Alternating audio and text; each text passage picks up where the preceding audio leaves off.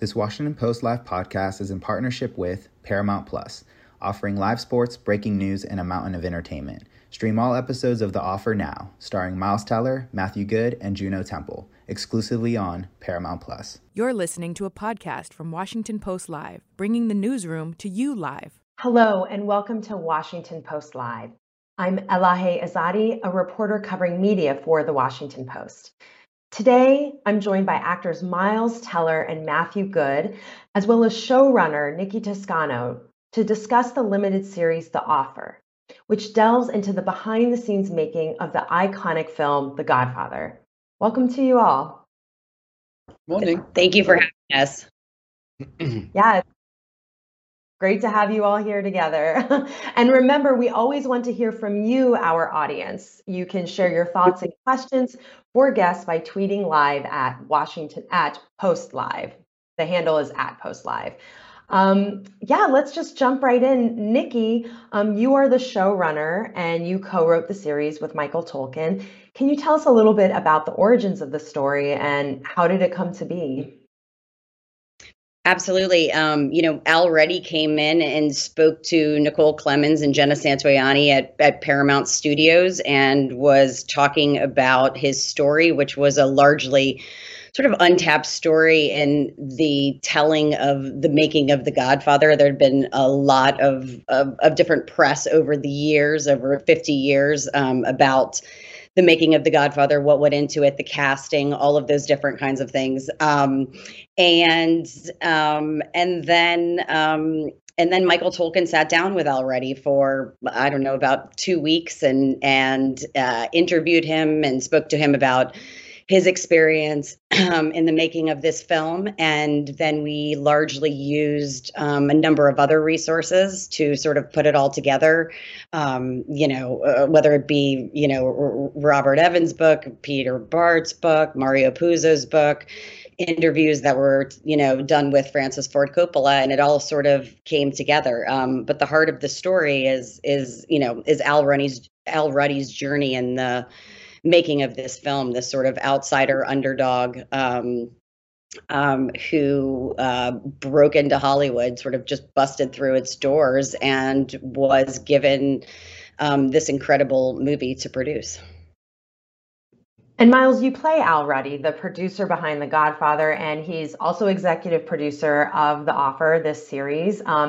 And Ruddy reportedly told Michael Tolkin that, quote, "every day of making The Godfather was the worst day in my life." What was it like having to play this character who is also so intimately involved, the real man is so intimately involved in the project? Were you getting a lot of feedback? Well, Al, yeah, I mean, I'm playing the man who's producing The Godfather as he's a producer on the show. So he was absolutely involved. I would expect nothing less from Al after, having met him and spent some time with him. But it was tough, man. I think once I really realized, how many balls he constantly had to keep in the air. I think he was a master at kind of dealing with so many different types of personalities, and that's why he really made for the perfect person to produce The Godfather, because he could sit with Bob Evans, he could sit with Francis Ford Coppola, and he could sit with Puzo. He was an advocate for artists. He was an artist himself. He was already an accomplished writer at that point, and then also dealing with the mob. I think that was something that Al was dealing with that I don't know too many producers that were having to, go through Joe Colombo to get the approval rights for their movie to get made. Yeah, and I want to get to Matthew, who played Robert Evans, in a moment. But I also wanted to just note that although Al Ruddy was the driving force behind the making of The Godfather, he didn't do it alone.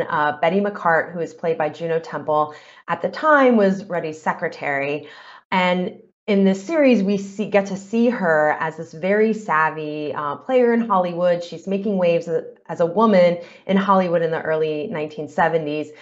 Nikki, can you talk a little bit about Betty's role in the making of The Godfather, some of the obstacles she faced in her career? Absolutely. I mean, I think that, Betty McCart was one of the characters that we knew the least about. There isn't a lot about her online. There isn't a whole lot of resources. So we were basically using, Al Ruddy as a guide for creating this character. And, one of the interesting things that we realized early on is that Ruddy told us that Betty McCart was sort of, sort of had her finger on the pulse of Hollywood. And she was also a direct line to not only Al Ruddy, but a direct line to Charlie Bluhdorn and who was the head of Gulf and Western at the time. And we, in the writer's room, we did a lot of thinking about what it meant to be a woman at that time, navigating, the sexism of that time, and sort of came up with this character that was largely governed by putting it all out there, saying what was on her mind, being direct with, everyone, all of the men that she was dealing with, and ended up being ridiculously successful, which, as we all know, the obstacles that women are facing in 2002 are pretty up there. And so for Betty McCart to have had this kind of autonomy and power at that time really says something about her character. And Matthew, you play the legendary film executive and Paramount Studios chief, Robert Evans. Can you tell us a bit about what role Evans played in getting The Godfather made, and what was the nature of his relationship with director Francis Ford Coppola? Well, yeah, I mean, I think one of the things about Bob is he was a serious, real character, quite a bit eccentric. And I mean, I think our knowledge of him is now is he's sort of almost became a slight caricature of himself. But we have to remember that he was a real tastemaker, and made some films that really would probably not get made now. Things like Harold and Maude. I think people would be like, no, I'm not going to even attempt to try and put that love story on film. So, and he was under a lot of pressure. I mean, he had just made Love Story, which had made $100 million and was the biggest grossing film of the time, but Charlie Bluhdorn and all the execs at Gulf and Western really did need him to continue making hits. And so The Godfather, obviously, I mean, he had a very good business brain. It was the biggest book of the year, so it wasn't exactly a no-brainer. But he was also running a ton of other films. He was running the studio, so as to say that he was every single day had his finger on the pulse of that film, I think would probably be a bit of a lie. But when problems did occur, Al would have come to him, and then he would have been also a good mediator between Al Ruddy and Charlie Bluhdorn, and trying to get extra finance and all these kind of things. So I think one of the great things about Bob is that he was, although the buck stopped with him and he had to make some difficult calls, he was very much a team player, and I think his output, it was a real sweet spot in the era of Hollywood that Bob was involved in. Does that make any sense? I think so. Yeah, it sort of speaks for itself when you talk about his resume and the films that he was instrumental in getting made. And Matthew, staying with you, we actually have an audience question about your experience playing this man who you said, kind of turned into a caricature. Susie Rose wants to know, what was more difficult to endure, the overly floppy hair or the daily, hourly spray tanning required to achieve Evans's signature lacquered baked ham look? Well, the overly floppy hair, it was model's own, and I don't like my hair in general. I much prefer to have a hat on, and it's got a bit of a wave, and it's quite thick. Apparently, when you're in your 40s, you should be very grateful about that. But the hair was fine. Listen, I mean, it was hardly an arduous task working on this job. It was a real honor. It was a treat. But when it comes to the spray tanning, which is just embarrassing, you're suddenly somewhere in Beverly Hills, whipping off all your clothes down to your kegs, and it's a different person every time, and you're like, oh, God, there's various ways you have to stand.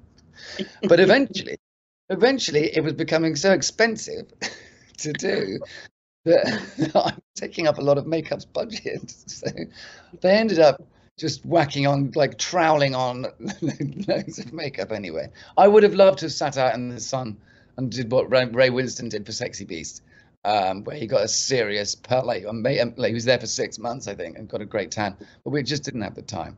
And also, I fear for skin cancer at the amount that I would have had to sit up to emulate Bob's color. Yeah, we have the technology now. Other ways of achieving the look. True to form, the making of The Offer, as with the making of The Godfather, wasn't without its challenges. There was the recasting of Armie Hammer, COVID-19, in the middle of a pandemic. Nikki, can you talk about some of the challenges you all faced and overcame to make this series? I mean, we were fortunate enough to we had a great, it was, I'm not going to say it wasn't difficult and, and challenging. We had a great, COVID team. So they were constantly informing us about, what was happening with the CDC and making sure that everybody on set was feeling, was feeling safe. It's so funny.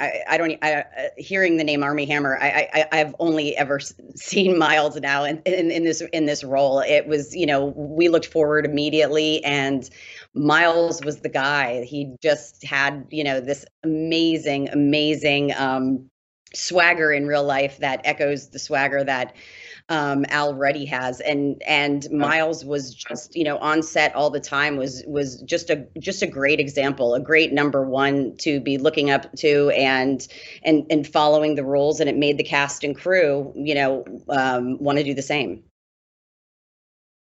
Miles, Al Ruddy wasn't the only thing navigating Hollywood, to get Godfather made. I'm sorry, Al Ruddy wasn't only navigating Hollywood to get The Godfather made. As you mentioned, he was also contending with the mafia. Can you actually expand a little bit more on a point you made earlier about the role of the mafia in this story and how your character had to deal with that? Well, I think that was one of the things when I was doing, my research about it, what I don't think I really understood how involved the mob was with any production going on in New York at the time. I mean, they really, kind of ran all the Teamsters. So any of these trucks coming in or out with equipment, the mob knew about it. And you really did have to kind of, wet their bill a little bit. You had to, pay them off. They had to, in a lot of ways, they kind of, they had to respect you as well.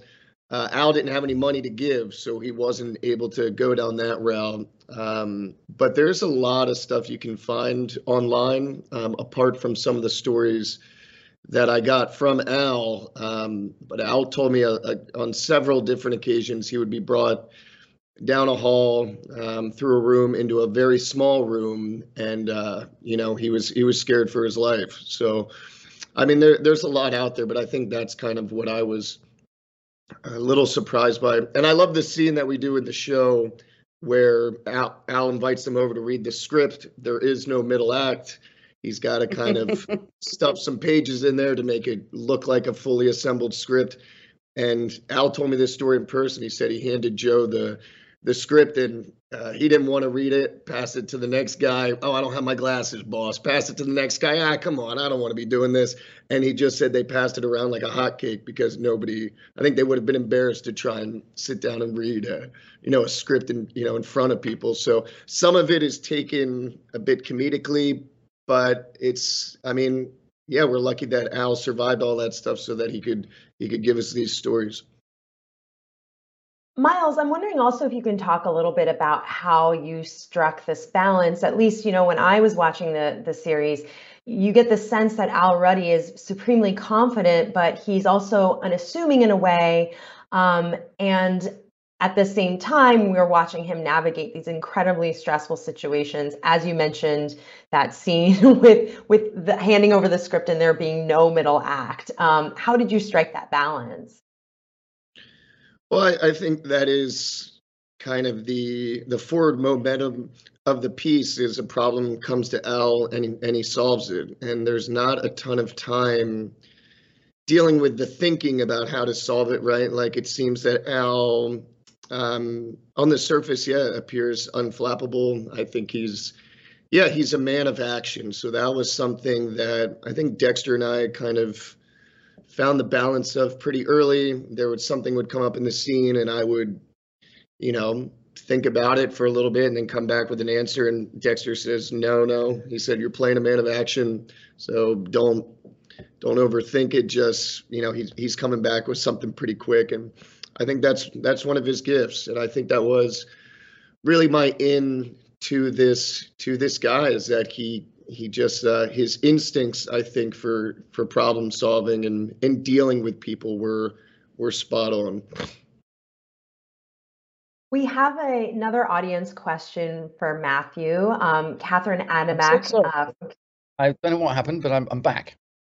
Oh, you're back. Okay, good, because we have an audience question for you. You missed all of your colleagues saying wonderful things about you. So, Oh, thank God. But yeah, we have an audience question for you. Catherine Sure. Adamak from California asked, was it difficult to obtain visas for the British actors? That includes you and Juno Temple, because of the COVID shutdown of international travel. What impact did that have on the schedule?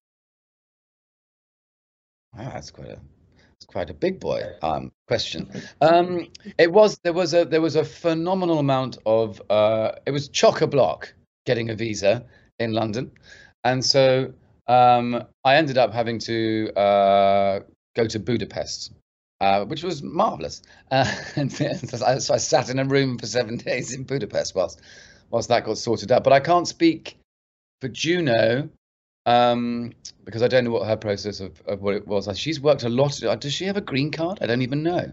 I know she's obviously British, but she's worked a lot in America, so I don't know whether she already had an O1 visa from another job. But isn't she marvelous? Yeah, she's wonderful in the series, as are you. Yeah, for sure. I'm wondering if now, Nikki, wanted to ask you about The Godfather today. If The Godfather was made today, do you think it would be on a streaming service, or could it get made today? A film like this and a project like this? Oh God. I don't know. I mean, I feel like, with the obstacles that, that Al Reddy, had to face and overcoming, making a film while simultaneously dealing with the mafia. I'm not entirely sure. I mean, I think that one of the things that, that we were always cognizant of in the writer's room was the fact that there was, obviously a parallel between fighting to have, fighting for creative integrity, fighting to have something made amidst big business. At the time, Gulf and Western, owned Paramount. In 2022, there's a lot of streaming services that are owned by tech companies or Viacom. And I think that the underlying sort of moral of the story of The Offer and The Godfather at the time was how important it is to fight for your vision, because we would have had a different movie if somebody else had been playing Michael Corleone or the Don, or if Al Reddy hadn't been successful in overcoming the obstacles that were set forth by the mafia. What would have happened? What would have happened then? So the long-winded answer to your question is that I don't know. I think as as a creative person, I need to believe that it could get made when people recognize a beautiful script and a beautiful cast, and it all comes together. I want to believe that you can still fight for something like that, and it can come to fruition. Wanted to ask Miles or Matthew, either one, if you wanted to jump in on this. Was the experience of playing these characters, producer, film exec, kind of this give you a different sense or appreciation of, your actors and you're focused on your craft, and here you are playing the people who are trying to make the project happen. Did it sort of pull you out of the experience in a way of being an actor, or was it like a meta experience of being so deep in a story about trying to make a movie? Do you want to take that on, Miles, as you served as an exec producer on this as well as being an actor? Yeah, I mean, I think that it was really well. First of all, it was incredibly insightful. I think if you want a blueprint on how to be a producer, for better or worse, you're seeing a man really figure it out. He was a guy who, by the time he started producing film, especially getting something like The Godfather, didn't have a ton of experience under his belt. But I think for me, first of all, as actors, by the time we show up, we're already standing on the shoulders of so many people, and so many hours in pre-production. But it was nice to know kind of what goes on behind closed doors. And with Al, with so many people putting their careers on the line for somebody else they believed in, to give somebody else that opportunity, I think it made me realize how that I'm sure that's happened in my own career, and it's went unseen. So I thought this is a really beautiful insight into kind of the behind the scenes. And I think so many people just assume these suits are into it for the money, and you realize that no, in a lot of the ways they are, they're just really advocating for people that they believe in, and the artists and the integrity of a project. And so for me personally, that was something I felt really privileged to kind of get a sense of. And Matthew, not letting you off the hook, we have another audience question from you that just came in from Twitter. Nikki, she wants to know, did you learn anything about yourself while playing Bob Evans? Will it be a performance that will continue to resonate with you? That's a nice question, Nikki. Obviously I learned a lot about The Godfather and the actual job, but for me also, it was one of the most joyful experiences that I've ever had on a set. Earmuffs, you two. I'm about to say some nice things, and it really was, and it was double joy for me in some ways, because I wanted to work with those actors, a bunch of them, like 10 of them, for a really long time, and I get it all in one nice little neat cadeau with a little twirl on the top. And I really have to talk about, because a lot of my scenes were with Miles. Quite rare to have chunky scenes with just one other person or two other people. And also at the same time, I had the joy of working with in a sort of triumvirate with Bern Gorman and Colin Hanks, and I mean that, like, you don't know what sort of sparring partner. Actually, that makes it sound competitive. It's not. That's not how I work. Some people do, but I don't. And it was just fabulous to go to work and see what they're doing. And you're just effectively keeping the energy of a scene and the ball in the air and trying to do it as intelligently as, and trying to do what your director wants most of the time too. And so, but what I really learned was it was a real challenge, because I was very lonely in LA. It's a place that I've made peace with, but it's not somewhere that I feel particularly comfortable. Not LA necessarily, Hollywood. And so what I got out of it, Nikki, is I learned that I can be in a place and devote myself to this is going to sound so stupid, but devote yourself to something so wholly that I did so much homework on this. And this is going to sound like I'm patting myself on the back, but I don't think very rarely did I forget a line, because I've done so much homework. Because if I wasn't on set, I was just in my room. It became a sort of in-joke, but I had this enormous painting behind me on the sofa, and I was just in front of it, with talking to my friends every hour of the day over the weekends. Anyway, blah blah blah. I learned that I can knuckle down during hard times. Could have just said that at the beginning. Yes, but if you said that at the beginning, we wouldn't have had all the context. So thank you. In the few moments we have left, I wanted to ask each of you, and maybe we can start here with Nikki, if they remember when you first saw The Godfather, what that experience was like. And now, after having been so intimately involved with the story of making it, after making this series, will your impression of it be different? Has it changed? Nikki? Absolutely. I mean, I think that, I was like 11 or 12 and my father snuck me into a basement on a 13-inch TV and showed me The Godfather, much to my mother's dismay. And at the time, I just, growing up an Italian American gal, I was like, oh, my family's on screen. And it was sort of refreshing to be watching this family that I related to so much. And then, over time, my perception and the things that I appreciate about The Godfather has changed. And now that I have such an awareness about the film industry and what it takes to go into the making of a film, and then being, on the Paramount set, shooting on the same stages that The Godfather shot on, I think that, my appreciation for the specificity of the process, everything from, Gordy Willis's,